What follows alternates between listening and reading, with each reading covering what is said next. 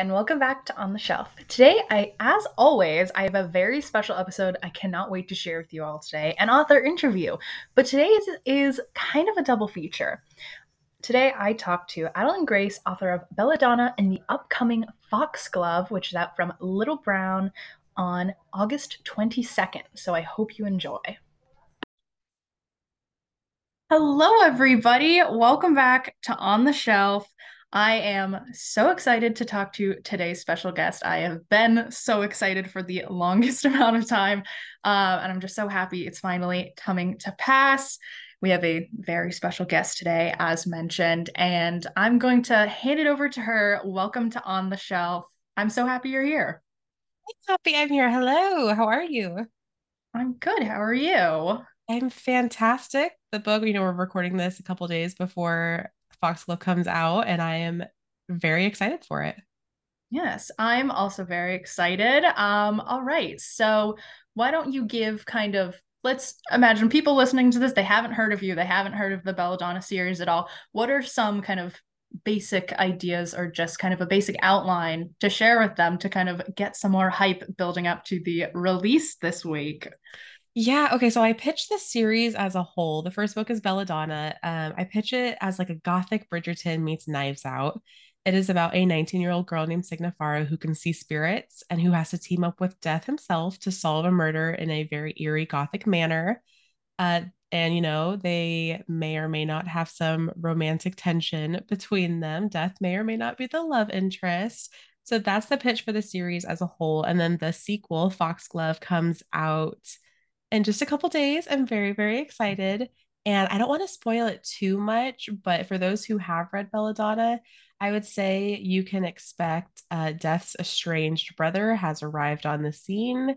His name is his Fate, and he is here to throw a wrench into Death and Signa's relationship. He is he's never met a grudge that he doesn't love. He loves to hold on to those grudges, and he has one for Death because Death took the only person he ever loved, and now Fate wants to take that from Death.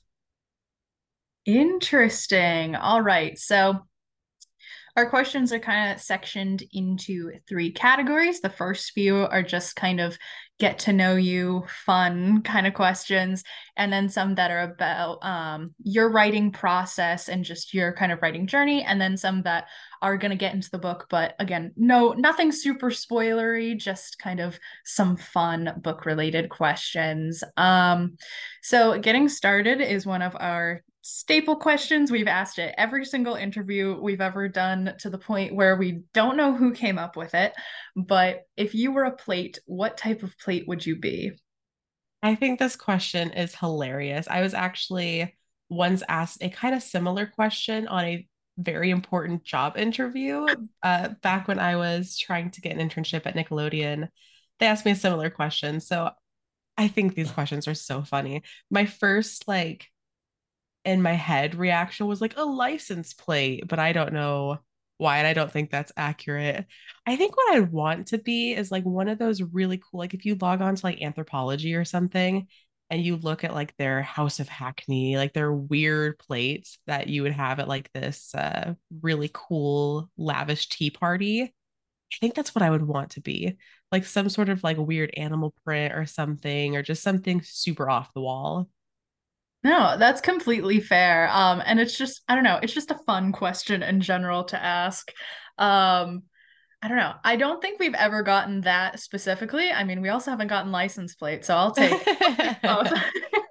Um, but yeah, at some point, I'm sure I'll consolidate all of the answers and be like, what do these say about you, depending on how you answer the question? So our next kind of icebreakery question is, if you had to spend a year in a fictional world, which would it be and why? Oh, okay. Here's my problem. I know where I want to go, but I wouldn't want to leave, and it's the hardest thing because I don't know that I could, like would physically be able to handle leaving. And it would be I would want to go to the world of Pokemon, and I would want to get my own Pokemon and become a trainer and stuff like that. And my problem would be, if I have to leave after a year, I couldn't do it. Like, could I take my Pokemon with me? Like, is Maybe. that? I don't know, maybe you would be able to negotiate a deal of like, how about I stay longer? Yeah, like if I could stay longer, if I could bring them with me, that would 100% be where I would go. Ever since I was little, like Pokemon has always been my jam. And the very first job I ever wanted was to be the person to somehow bring them to life. But Oh. once I realized like all the science that would have to go into that and how I do not really have a science brain, I had to settle on, writing stories for a living rather than making Pikachu exist. Well, I don't know. I feel like that's a decent consolation. Um, so our next question is kind of along a similar theme. If you could choose any of your characters to share a meal with, who would you pick and what meal would you want to have with them? Oh, we'd be like a tea party for sure. We'd be doing a tea party. And it's funny because I think that like Death has humor similar to mine, but I would not want to go to a tea party with Death because the whole time I'd just be like, don't touch me, don't touch me, don't touch me. Mhm. Because for anybody who is unfamiliar, Death's touch in Belladonna kills. So I would not want to be that close to him. Signa is super fun, but I think she'd also be like a little bit of an odd duck for me to like sit and have hours worth of a tea party with. So I think I'm going to choose Blythe, who Mm. has much more of a point of view in Foxglove, or she does have a point of view in Foxglove. She is a main character in Foxglove. And she is, I think, hilarious. She is very fiery, very witty, very sharp. And I feel like she would just be so fun to have at a tea party. Oh yeah, that's completely fair. And I also understand like death at a tea party would be a very interesting vibe. I mean, he loves them. Like in Belladonna, he like kind of hangs out around Signa at this tea party and toys with her a little bit. And I think it'd be like super cool to like see him in a little shadow chair, like sipping tea. But yeah, I wouldn't want him anywhere near me. Yeah, no, that's completely fair. So you touched on this a little bit when you were introducing your books, but I'm wondering what your main inspiration was. How did you come up with this premise? And as you kind of said, it's kind of like Gothic Bridgerton meets Knives Out. How did you choose what kind of like historical elements or setting to incorporate and which to kind of come up with, if that makes sense? Yeah, so I initially came up with the idea for Belladonna probably about 10 or 11 years ago, a very long time ago when I was working in live theater and we were working on the show The Secret Garden. So you'll see a lot of nods to the Secret Garden musical in Belladonna. I've not actually read the book, but I know the musical very, very well because, we have to do it like at least 8 days a week. And then when we're in like tech week and stuff before it goes live, it's just, the show like the back of your hand before it ever reaches an audience. So one night, probably like several weeks into it, I was sitting up on the catwalk and the rafters high above the audience where they have no idea that I am there looming above them. And I just remember, like, as these ghosts are singing on the stage, and I'm thinking about how I wish the show was a little bit darker. I wish, like, the characters were a little bit older. Like, what would that look like? I remember just looking down and being the weirdo that I am, just being like, what would happen if I fell from here? Like, would I die? Would anybody see me? Would I become like this theater ghost?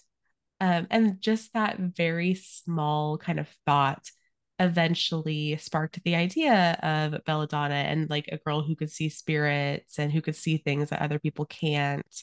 And then, of course, I wanted this world to feel darker and to feel more mysterious and to feel more romantic. So I aged up the story in a big way. And I mean, obviously, it's not like a direct Secret Garden story, but there's a lot of like nods to it that I wanted to include just to kind of, harken back to the fact that was where the inspiration initially came from. And then in terms of the historical elements, I have always loved the Victorian era. I feel like it is just fascinating. I would never want to live in it Yeah. because it is horrific and full of diseases and all these terrible things. And everything they're putting on their face contains like lead and arsenic, and it's just ridiculous. Um, but reading stories about it and seeing films about it and TV shows about it, it's always fascinated me. And they also have such an interesting relationship with death. Mhm. The lifespan was so much shorter back then. and death was just much more woven, and it was woven into the world in a very different way that I think we kind of experience now. And there's people taking photographs with their deceased loved ones and they're like posed, and you can look all these up online and it's just fascinating. And I thought it just really lended itself well to the story as a whole, because the story is so centric around Mhm. this idea of death and dying and grief and moving on. So it just all fit very well. No, yeah. And you saying Secret Garden makes so much sense because while I was reading through, like, there was something there where I was like, elements of this add up to something, and I couldn't like put my finger on it. But that makes so much sense as that being kind of the inspiration. So our next question, this is kind of getting a bit more into the actual writing side of things. Is there anything you think you learned with your debut duology that you really tried to incorporate when working on Belladonna and creating this world? Yeah, I think so much of the debut experience is you are a fish thrown into the ocean for the first time, and you don't really know how to survive, and you don't know if something's gonna like eat you, and you're just happy to be swimming in this ocean.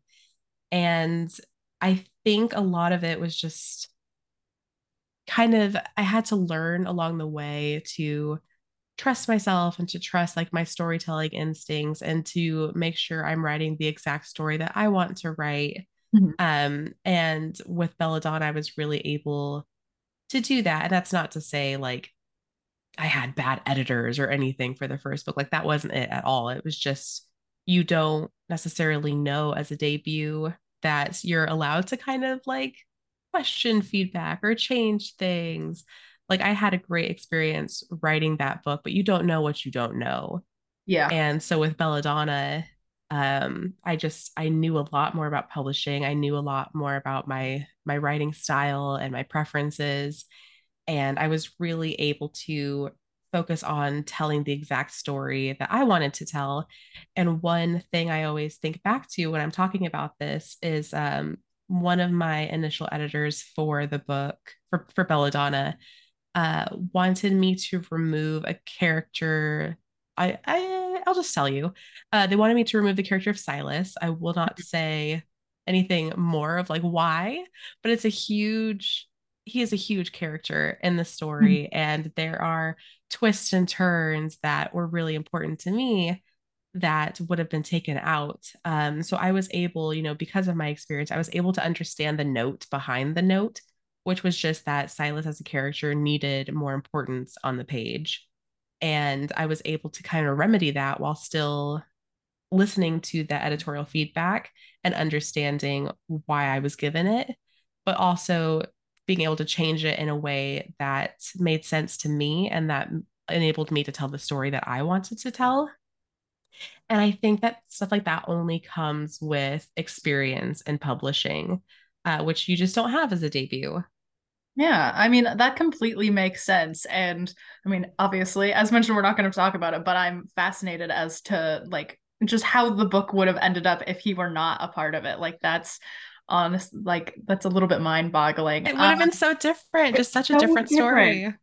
Oh, okay. So this next question is a bit along similar lines. Are there any through lines or themes that you kind of try to include in both your series, kind of despite how different the premises are?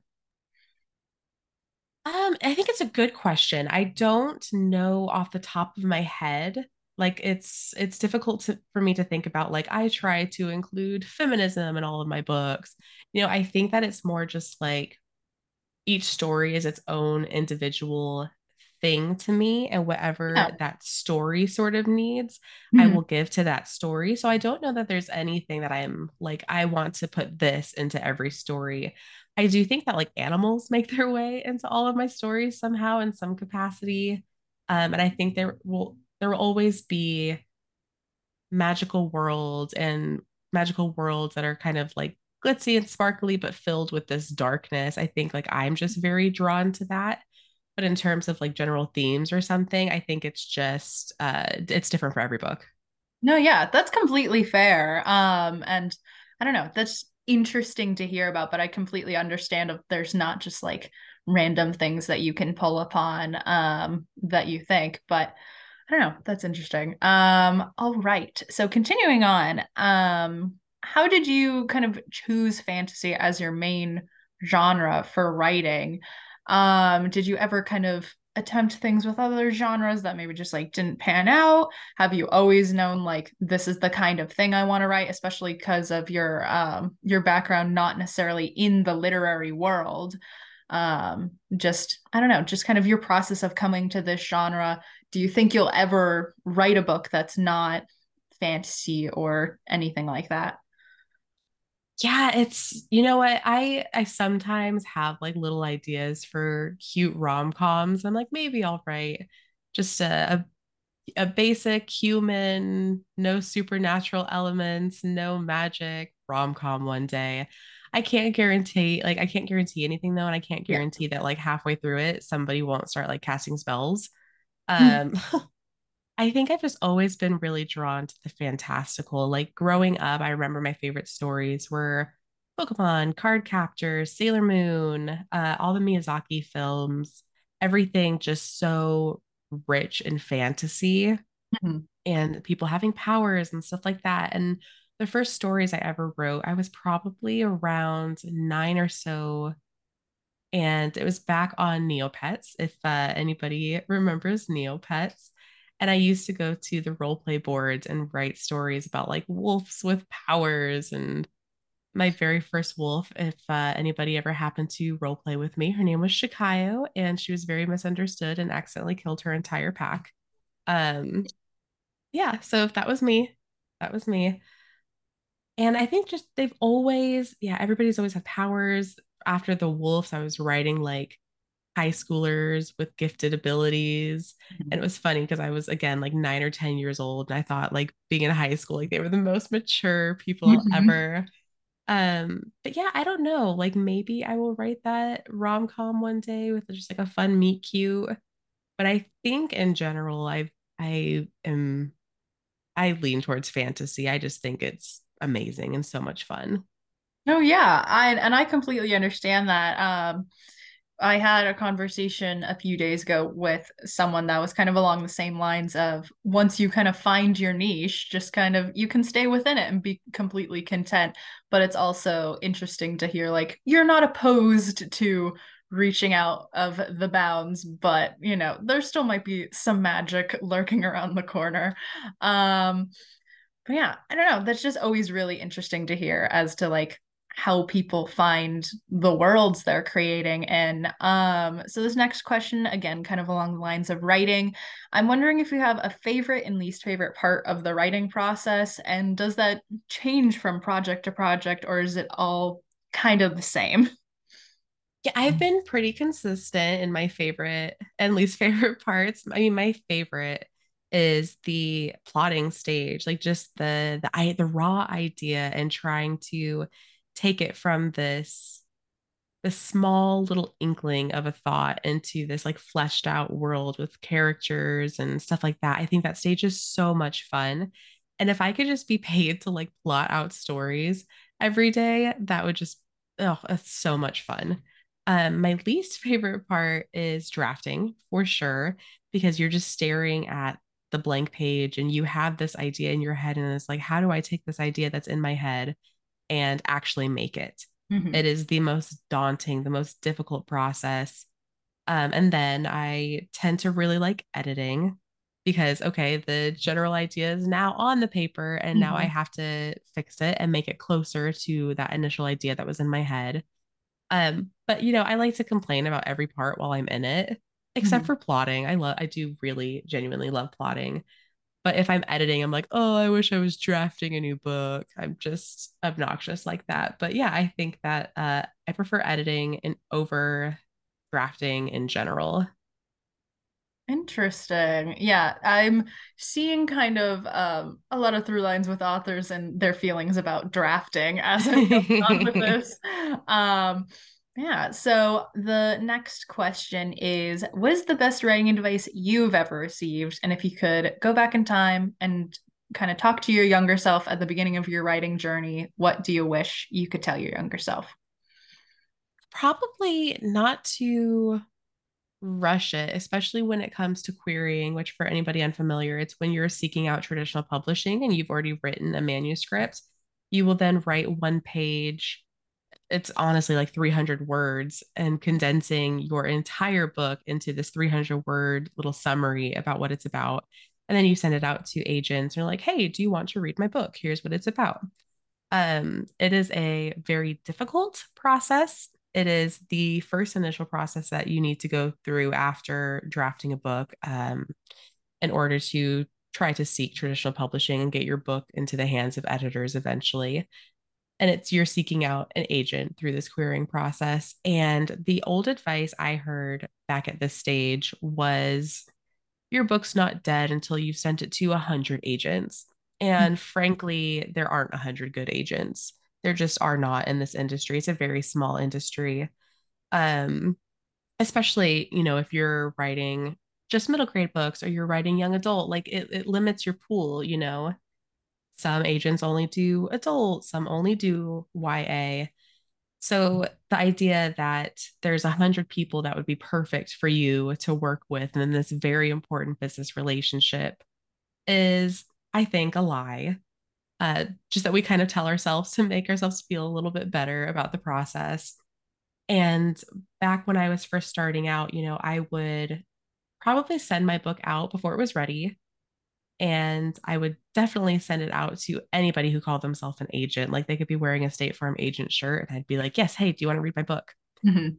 And I would kind of just overlook the importance of this business relationship and it being like somebody that is in some ways responsible for my career. And if I were to get into a bad contract, it's terrible. It's years of or potentially years of it affecting you.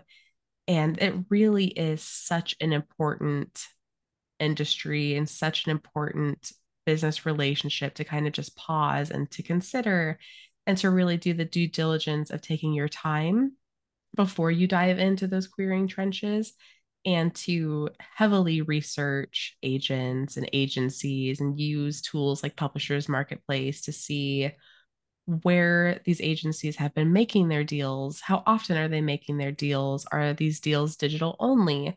Are they only selling to a single editor for like 70% of their deals? All of these questions you don't really know to ask yourself in the beginning. Mhm. But it is incredibly important, and I think that just kind of taking a step back, because I totally get it. Like I rushed to and I wanted anybody to kind of validate that I could do this and that I could be in this industry. And it took me several books and it took me several attempts at querying before I was able to get representation. So like I totally get it. And I'm speaking as somebody who has done all of these things. But I think just I would go back and tell myself, like, calm down, take a breath, wait, and do your research. Yeah, and I think that's really great advice because as you were saying, a lot of people really do just like rush to get there, especially with how traditional publishing is. You really see like the seemingly overnight success stories of authors and think like I need to do that right out the gate if I want to be taken seriously and just kind of scramble. But yeah, And there's no actual like overnight success. There's people yeah. who look like it, but those people have been querying for years. This is their 20th manuscript. You don't see all that side of it, but there's nobody who's actually like, I mean, I shouldn't say nobody, but okay, maybe one person out of like 20 million, I don't know. Like a ridiculous unicorn number who's just like, I wrote this book in a couple weeks and then it was ready for me to query, and agents just loved it. Like, that's not realistic. Yeah. That's not how it works. And if that is not your story, you're not less valid in any way because that really doesn't happen. Like, there are people who will get agents quickly. That's a for sure true thing. But a lot of these people are on their seventh book, their seventh manuscript that they're trying with. They've been here for a while. Yeah. Yeah. I mean, and again, just like I feel like people just trying to get in, they are just used to not seeing all of the layers because they're not used to being a part of the industry and kind of understanding all the bits and pieces that are all underneath it. So I don't know, just good advice, I think, for anyone to hear, especially for your younger self. So continuing kind of with this thread, have you always wanted to be a writer or do writing of some kind and just what your journey has been? And I'm also wondering how your background, as you said, like you were doing some work for storytelling for Legend of Korra, I believe. You had some type of like internship position with Nickelodeon, things like that. I'm wondering like how that has affected your literary work. Yeah, I always wanted to tell stories. I knew that from, gosh, at least the age of 10. I grew up in Arizona when Stephanie Meyer was writing Twilight, and she also lived in Arizona. So I went to her very earliest book signings back at Changing Wow. Hands before she ever blew up, before the store Mhm. ever like got bigger. It was just this very small venue, this very intimate. And then, over the years, I'm seeing it just boom and people arguing about Ed versus Jacob, and her signings are no longer in this bookstore. They're in giant auditoriums, like two-story auditoriums where you have to go through like security and check in. It was just wild seeing that live as it was happening over the years. And I think seeing that enabled me to be like, oh, this is a job. Like somebody could do this thing that I love doing in all of my free time. Like I would go home from school and just write thousands of words every single day. I loved it so much. And then seeing that turn, like understanding that somebody could do that for their whole life and get paid for it, I wanted that from a very, very young age. But there were definitely times when I wondered, like, in what capacity? Like, did I only want to tell stories through books? Or did I want to do screenplays or stage plays or anything like that? So I, every job I had, I tried to find a way to like get those answers for myself. So my very first job was in live theater, and I just wanted to get closer to stories that way. And I worked there for probably like 6 or so years. And I worked there while I was in college and everything. And then I went into journalism for a little bit and ended up working my way up to like managing editor for that newspaper. And that was fun, but it wasn't really for me. Mhm. So I went and tried to learn more about storytelling through film and through television shows and animation. And I got that internship at Nickelodeon on The Legend of Korra for books 2 and 3, and just the very, very beginning of 4 Mhm. for Korra, but mostly the end of 2, all of 3, very beginning of 4. Um, and that was a great experience. I really enjoyed it. But through that experience, I was kind of writing stories and writing books the whole time. And I was like, you know what? I should focus on this. And I want to see about this. I want to see if I can get an agent and sell a book traditionally. And I ended up with that manuscript I was working on at the time that I was at Nickelodeon. I got into a sort of, it's not really a contest, it's more like a mentorship program called Pitch Wars. It doesn't exist anymore, but it was very big a couple of years ago. And it basically pairs you up with an established author to be your mentor for back when I was doing it, it was like a month. We only had like a month to completely gut and edit our manuscript. And I learned so much about editing through that process because until then, editing to me was like, I make the words sound pretty. I didn't know really about, diving in deeper, changing character arcs, changing setting, going from first person to third person, like just these huge changes. And that kind of really made me recognize what editing really needed to be. And I did not get an agent with that book, but it enabled me to go on and write the next one, which is when I did get an agent. So I really gained a lot of experience through that. But yeah, so much of the process was just me kind of trying to figure out in what medium I wanted to tell these stories and testing out different things until I found what really stuck with me.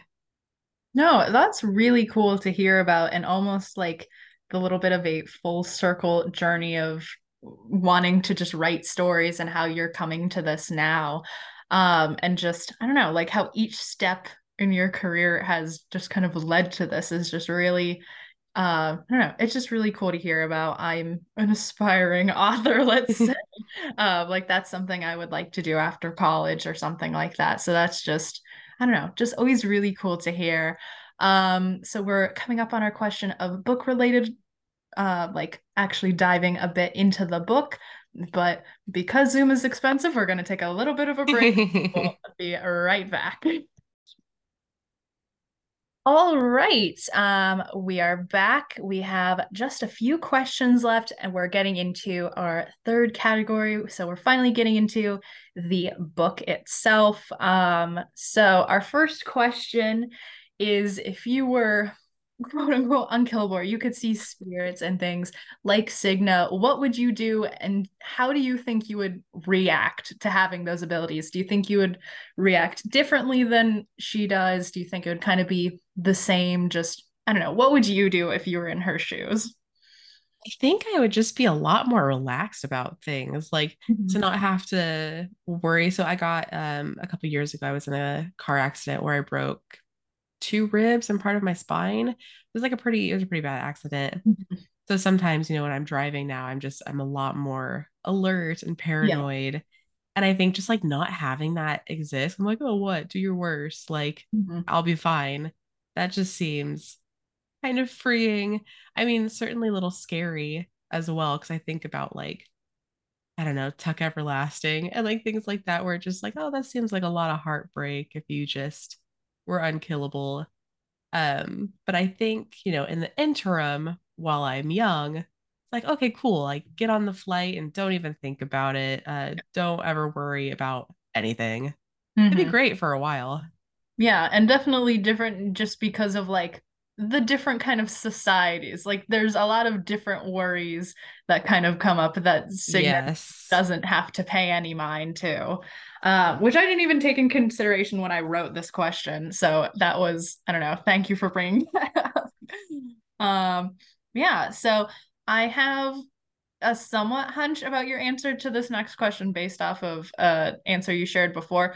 But do you have a favorite character out of the extended cast? Because obviously we have Cigna, we have Death, we have, kind of the main characters leading this book, but there's also a bunch of characters that flesh out this world. Like who's kind of your personal favorite? Are there obviously you said there are more POVs and stuff going on, but are there any characters like maybe in another life they would be the lead of a story or anything like that? Oh, that's so tough. I mean, now in Foxglove, like I count Blythe as one of the main characters Yeah. since she has her own point of view now. So I think in terms of like who was fun to write, um, Fate is very fun to write.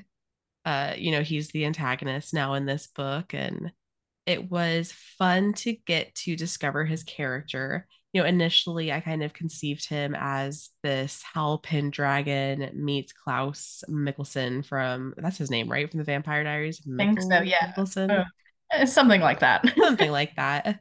Um, but he changed a lot kind of as I was exploring his character more and kind of actually discovering who he was. So he's been really fun.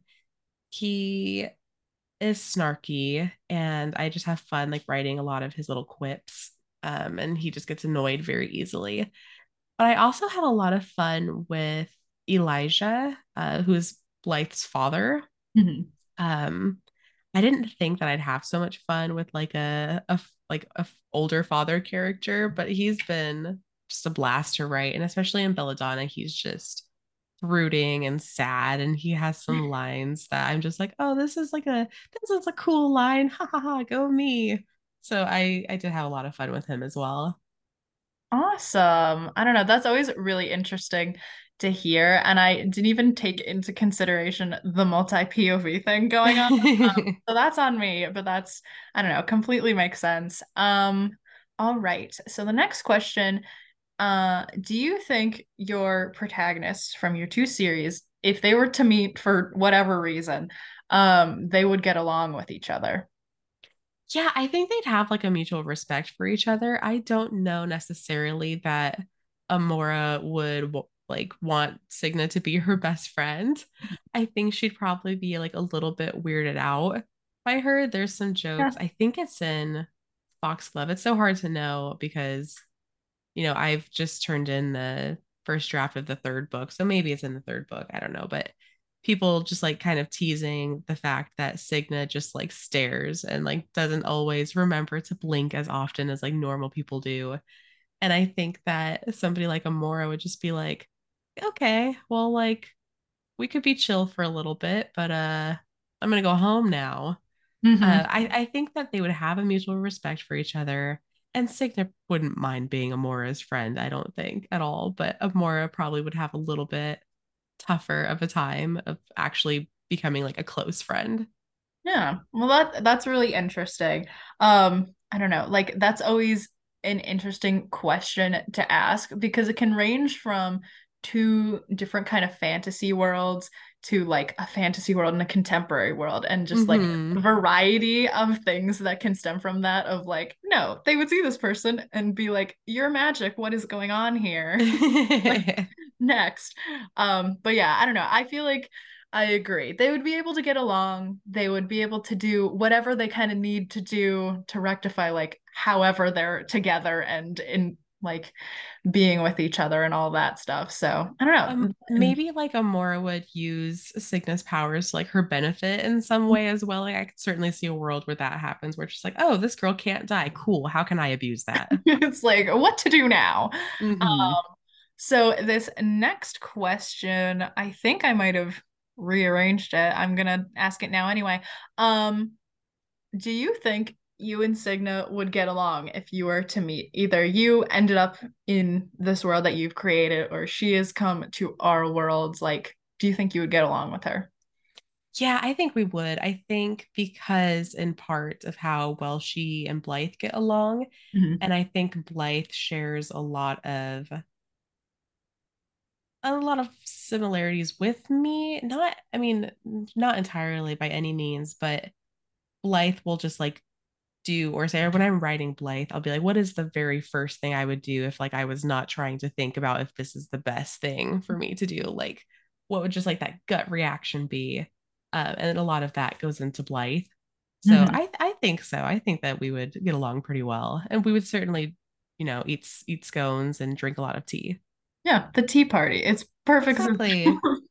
um, so this next question is kind of along similar lines. I'm wondering, like, what advice would you give Signa in general, and maybe what advice would you give her as she's going into the events of book two, knowing what you Ooh, know kind of about her fate and just as events unfold?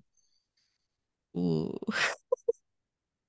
I would tell her to just continue to be true to herself. I think that was the lesson that she had to learn in Belladonna.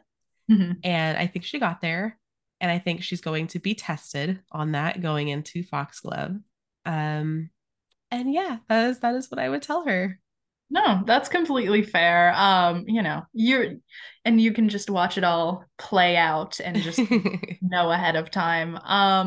So the next question, this is a very like hypothetical, because recently, I believe, obviously, book three has been announced and you released the title, which is Wisteria, if that is correct. Yes.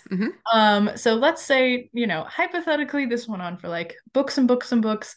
What other poisonous plants would you might want to incorporate as titles? Are there any plants or whatever that maybe were an idea but didn't end up making the final cut as book titles or just anything kind of like that? And how much say did you have when choosing what they would be? Because I know it's kind of different depending on the book and the author sometimes with aspects of titles. So I'm just wondering like kind of that side of things.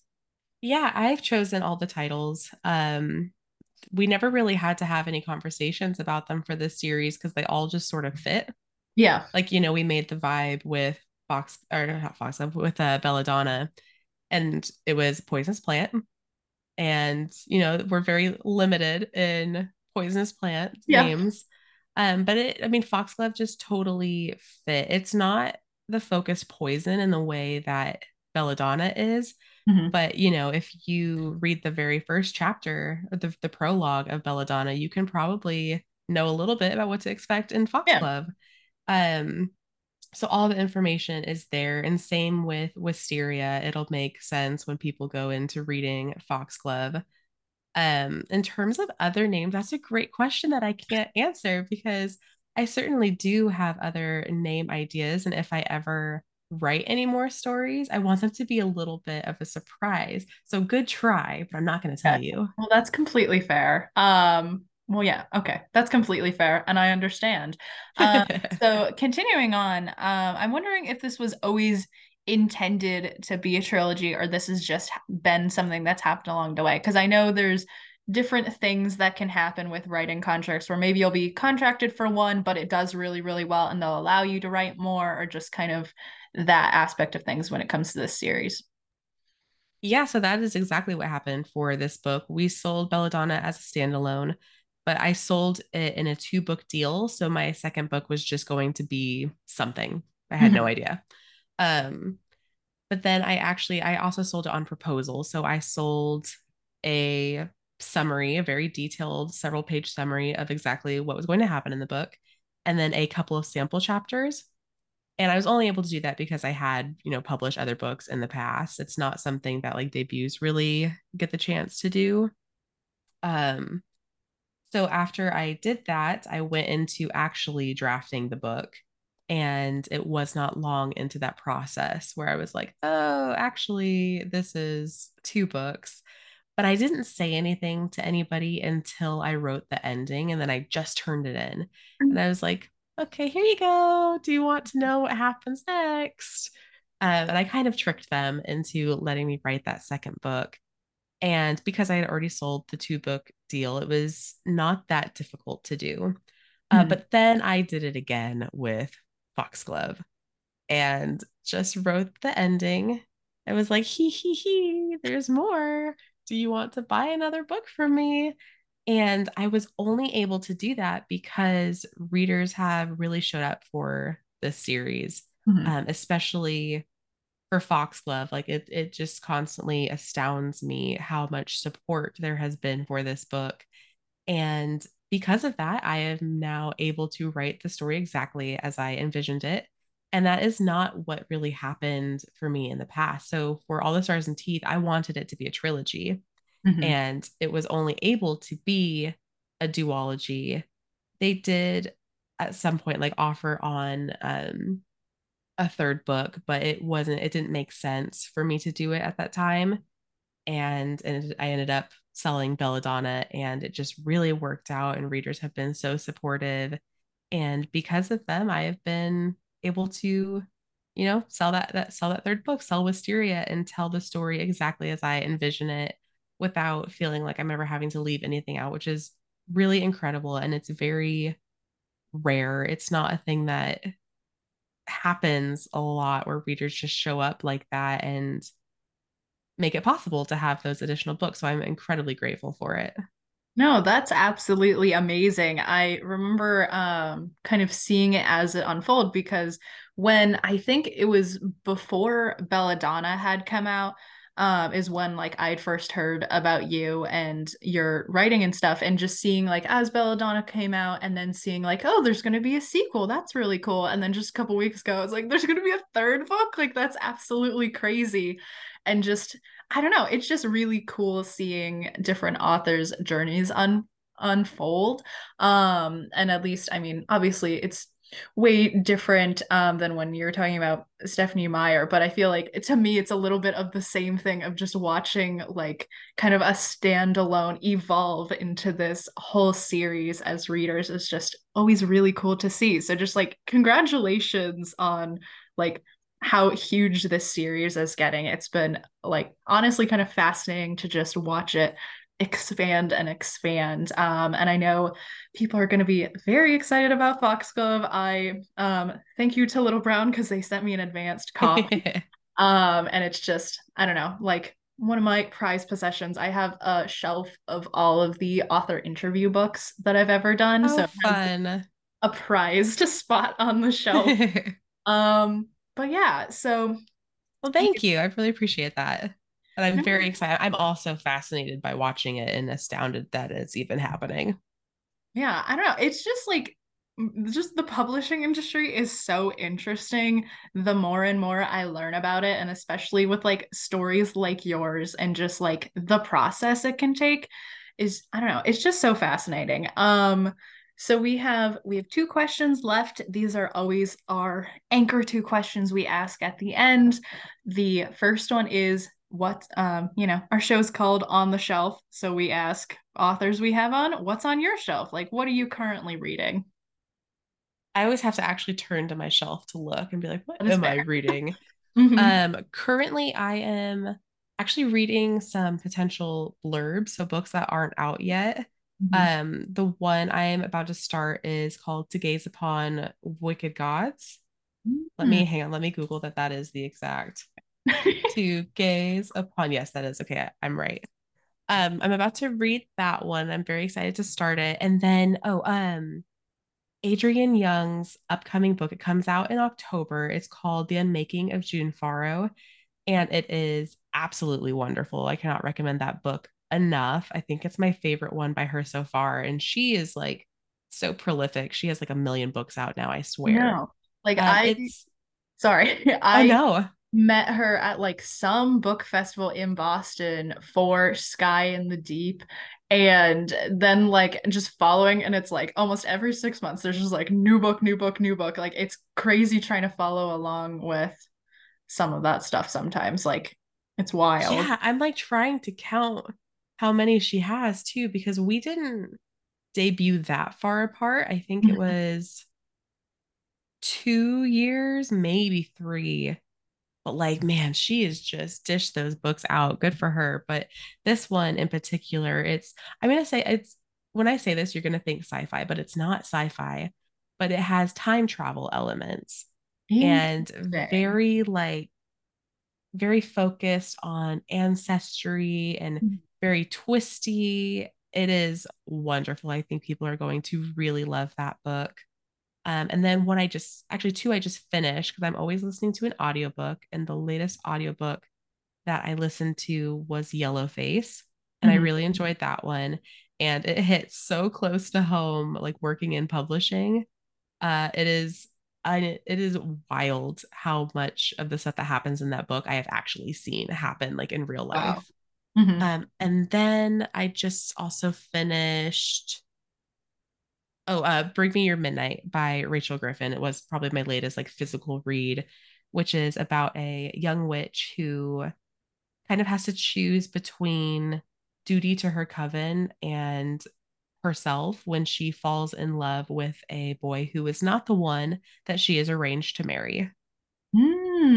Interesting. And speaking of audiobooks, I listened like while I was doing some prep, I revisited Belladonna. I was listening to the audiobook. Your audiobook narrator is so good. I know. Like it's so good, and it just added something to the whole atmosphere of reading, and it just made me like all the more excited to talk to you because it's just I don't know, like audiobooks are just such an extraordinary experience. I love audiobooks. Like as somebody who's I primarily get my reading done by audiobooks. Mhm. I could not be happier with the audiobook for Belladonna. The narrator, Kristen Atherton, I believe is how you pronounce her name, is phenomenal. She killed it. I know, like I don't know, it just added to my enjoyment because I had already kind of like read through it on my Kindle before, and just like as an additional layer, just like fully created the world. Like it's just so fun. So we have one last question, and it's our shop small corner. And the little bit of backstory is because way back when On the Shelf started, we were connected to our local independent bookstore here in North Carolina, Quill Ridge Books. So whenever we have an author on the show, we like to give them a place to spotlight an independent bookstore that they like, as well as places to find them and their books. I love that question. Yeah, I work very closely actually with my local independent store, Mysterious Galaxy. They are absolutely wonderful, the best people. They have just been so supportive of so many authors over many years. I think that we just celebrated like their, I want to say 30th birthday Mhm. earlier this year. So they've been around for a while and for good reason. They are magnificent. They do killer events. They're the ones behind the book selling at like Comic-Con and all these Wow. big Mhm. conventions over here in California. And they just have it together. Like they are a well-oiled machine of just the best employees. And I highly suggest that if you are in the area, if you're in San Diego, you should check them out. You can also order so many books through them online, a lot of signed books as well. Because the authors out here, like we love them. So we go into the store as much as we can and sign a bunch of stock. So you can find a lot of really cool books through them. Awesome. And for listeners, there will be links for where you can purchase Belladonna as of recording. And when this episode is going to be released, pre-order Foxglove, but eventually purchase Foxglove through Mysterious Galaxy, as well as through Quail Ridge in North Carolina and Odyssey Books, which is an indie in Massachusetts. And just all of the links so you can support Adalyn, support her series, and support an indie bookstore at the same time. But yeah, so thank you so much for joining me today. Like this is I don't know, like I can't really think of a time like I've been smiling more during an interview, if that makes sense. Like this is just I've been looking forward to this for so long, and I'm just so happy that this is happening. Well, thank you for having me. This is so much fun. And like the time before a book comes out is always like the week before is always just like this big stressful period in your chest where you're just like, are people going to love the book? But to like get to fill that time just chatting with people about it and like doing things like this is so fun and also really distracting in the best possible way. Yeah, so best of luck with this upcoming week with Foxglove coming out and just all the endeavors, as well as with Wisteria. Just thank you for spending part of your day. You always have a seat here on the shelf if you ever want to return. We really appreciate authors and supporting them any way we can. So just thank you again. Well, thank you. And thank you everybody for listening. Thank you so much for listening, and I hope you enjoyed. If you did enjoy this episode, please rate us on whatever podcast platform you listen on so even more people can enjoy and discover On the Shelf and the authors that we feature. Links for both Belladonna and the upcoming Foxglove will be, as well as where you can find Adalyn and On the Shelf online, will be down in the show notes. If you're looking for another highly anticipated fall read, check out last week's interview with Ava Reed about her upcoming novel A Study in Drowning in the episode Political Intrigue, Literary Discourse, and a Gothic Manor on a Cliff. Thank you so much for listening. As always, I'm Honora Quinn, and this is On the Shelf.